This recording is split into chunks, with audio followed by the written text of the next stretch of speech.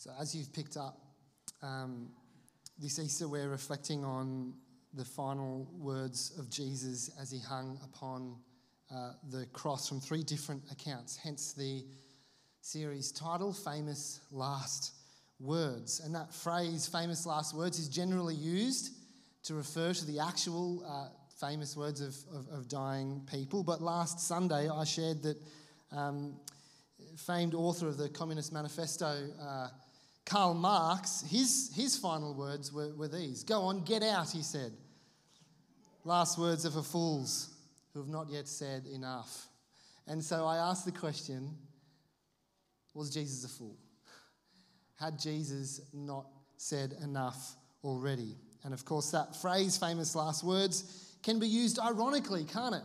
To express the uncertainty of certain statements. So which one is it in Jesus' case? Well, I hope to help us see that they're not the words of a fool who hadn't said enough, but actually some of the most important words ever uttered. And in John's account of the crucifixion, Jesus' final words are, "It is finished." It is finished. And for the next few minutes, we're just going to think about what Jesus meant by them. Was he expressing that he had finally come to the end of just a really long day? Right? You know what I mean, right? So there are some days that are just so full, just so draining, that when you finally get home from work, when you finally put the kids into bed, you sit down and go, "Oh, it's finished." It's a sense of relief, right? I had one of these days on Tuesday. I left at 5 a.m, got home at 11 p.m, right?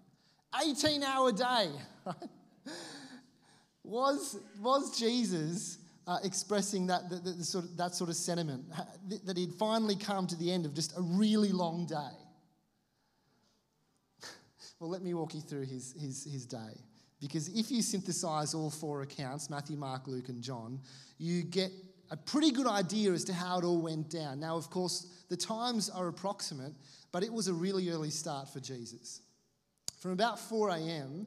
to 6 a.m, Jesus was tried before the high priests Annas and Caiaphas. That's from 4 a.m. to 6. From 6 a.m. to 8 a.m, Jesus is tried before Pontius Pilate and Herod. They sort of play political ping pong for a while. He appears before Pilate, and then Pilate sends him to Herod, and then Herod sends him back to Pilate, where he is finally sentenced to be crucified. From 8 to 8:30 a.m, Jesus carries his cross with Simon of Cyrene's help to Golgotha. At 9 a.m, Jesus is crucified. From about 9 to 9:30, the soldiers divide his clothing while Jesus prays for them. For the next 2 hours, from 9:30, which is around now, to about 11:30, Jesus speaks from the cross to the thieves on either side. Join us for Easter Sunday as we unpack that conversation. And at that time, he also asks one of his disciples, John, to look after his mother Mary. At noon, a 3-hour darkness descends upon the land. And from noon to 3, there are earthquakes, the temple curtain is torn, and Jesus thirsts. And then at 3 p.m, Jesus says, "It is finished." And then he gives up his spirit. Right? It had been a really long day for Jesus. At the end of a really long week. But there's more to it than that. So what did Jesus mean by them, and why are they some of the most important words ever uttered? Well, actually, technically, these are not Jesus' famous last words. They are actually Jesus' famous last word. Here it is in Greek, telestai. In Greek, it's just the one word which we translate into "it is finished." But this one word expresses not just something that is finished, but something that has been completed, something that has been accomplished. Right? When we get home from a big day at work, or when we finally put the kids to bed, we sit down and there's this sense of relief. We say, "It's finished for now." Because, of course, the next morning we wake up It all starts again, right? But that's not what is being expressed here. So what is finished, or what has been completed or accomplished, well, simply put, Jesus has finished what he'd come into the world to do. You see, for 3 years now, Jesus has been saying things like, my hour has not yet come. My time has not yet come. But then finally, only a few chapters early, we read this, Father, the hour has come. He says, glorify your Son, that your Son may glorify you. For you granted him authority over all people, that he might give eternal life to those you have given him. Now this is eternal life, that they know you, the only true God, and Jesus Christ, whom you have sent. I have brought you glory on earth by finishing the work you gave me to do. And now, Father, glorify me in your presence with the glory I had with you before the world began. What was the work that he'd been given to do? He'd been sent to suffer and die for the sins of the world. You see, there's something much bigger going on here. And actually, after Easter, we're going to be digging into this a little deeper here at church. So I want to encourage you to come and join us as we sort of put all the pieces together. But if this is new to you, then I want to give another plug to Christianity Explored, where you get to ask any question you like of us and of the Bible. But here is the story of the Bible in a nutshell. You ready? From beginning to end, the Bible proclaims God's eternal sovereignty over all things. He reigns supreme as both creator and sustainer of all that exists. And yet, unexpectedly, the Bible also recounts in detail how Adam and Eve rejected God as their king, with disastrous consequences for the rest of humanity, for the history of humanity. And life on earth became chaotic as another replaced his rule. But God did not abandon us to our fate. Actually, in a process spanning generations, years, thousands of years, God embarked on a mission to rescue us from the power of sin and death. And this is the mission that lies at the heart of the biblical story. And there are many parts to it, but one essential part is God's promise and provision of a king who would rule God's people in God's place under God's rule. And the Bible makes it clear that actually Jesus is this long-awaited king.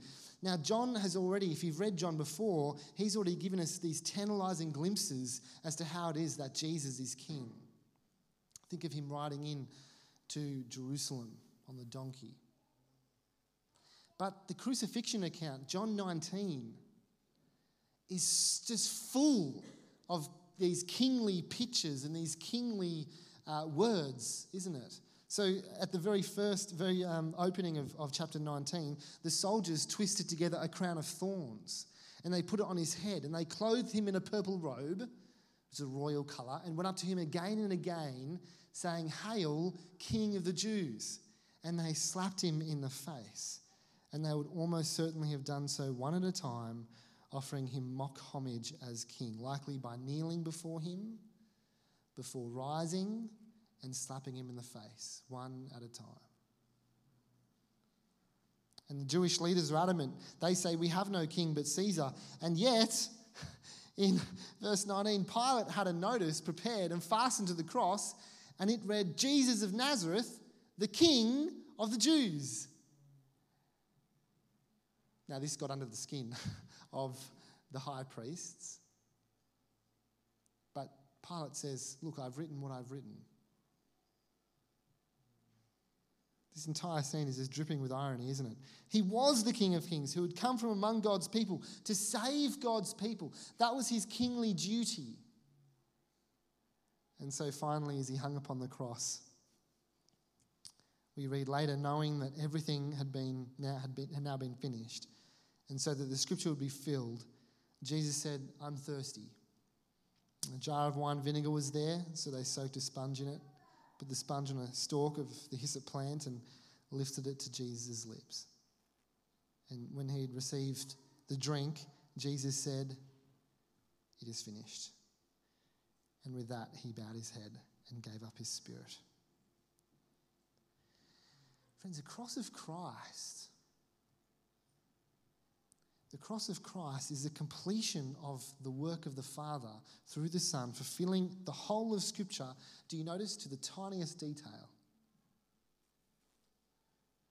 And this final word declared that everything the Father wanted to accomplish had been completed to perfection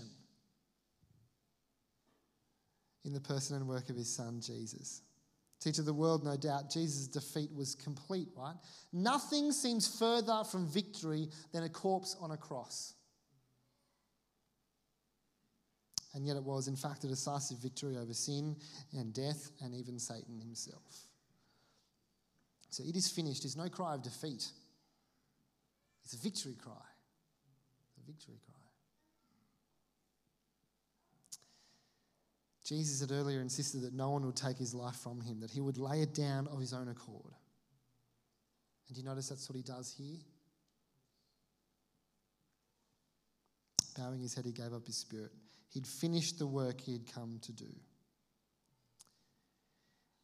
And after this, before night set in, the soldiers thrust a spear into Jesus' side just to make sure that he was dead. And then they permitted Joseph of Arimathea to take down Jesus' body and bury him in a nearby grave. And they sealed the grave with a large round stone built to sort of roll like a giant wheel into place, covering the mouth of the tomb. And everyone expected that he would remain in the tomb because that's what people who have been dead and buried do. They stay dead and buried. But it is finished is not the same as this is the end. Because, of course, this wasn't the end. And that's why we call it Good Friday. The great work of salvation had been finished. It was finished, but it wasn't the end. And friends, here is what all this means for you. That it is finished and accomplished means that you don't have to finish it or be accomplished. I'll say that again. That it is finished and accomplished means that you don't have to finish it or be accomplished. So some of the greatest minds in history have wrestled with this. And so Isaac Newton's final words were these. He says, I don't know what I may seem to the world, but as to myself, I seem to have been only like a boy playing on the seashore and diverting myself now and then in finding a smoother pebble or a prettier shell than the ordinary, whilst the great ocean of truth lay all undiscovered before me. Right? This is Isaac Newton, who invented calculus. He studied the nature of light, who established a universal law of gravity and the laws of motion. Apparently, Leonardo da Vinci's last words were these: I have offended God and mankind because my work did not reach the quality it should have. This is Leonardo da Vinci.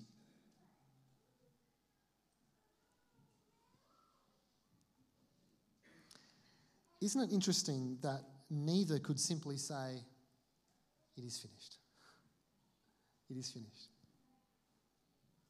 Whereas when it comes to his great work of salvation, Jesus could and Jesus did. And the good news of the gospel is that we can too. We can too. Because his finished work is ours by grace alone, through faith alone, in Christ alone. Friends, let me pray. Father, whether this is old news for us or whether this is new news to us today, may we know and rejoice in the good news that Jesus finished the great work of salvation upon the cross. That we don't need to finish it. We just need to trust that you did. Amen. Friends, I'm going to invite the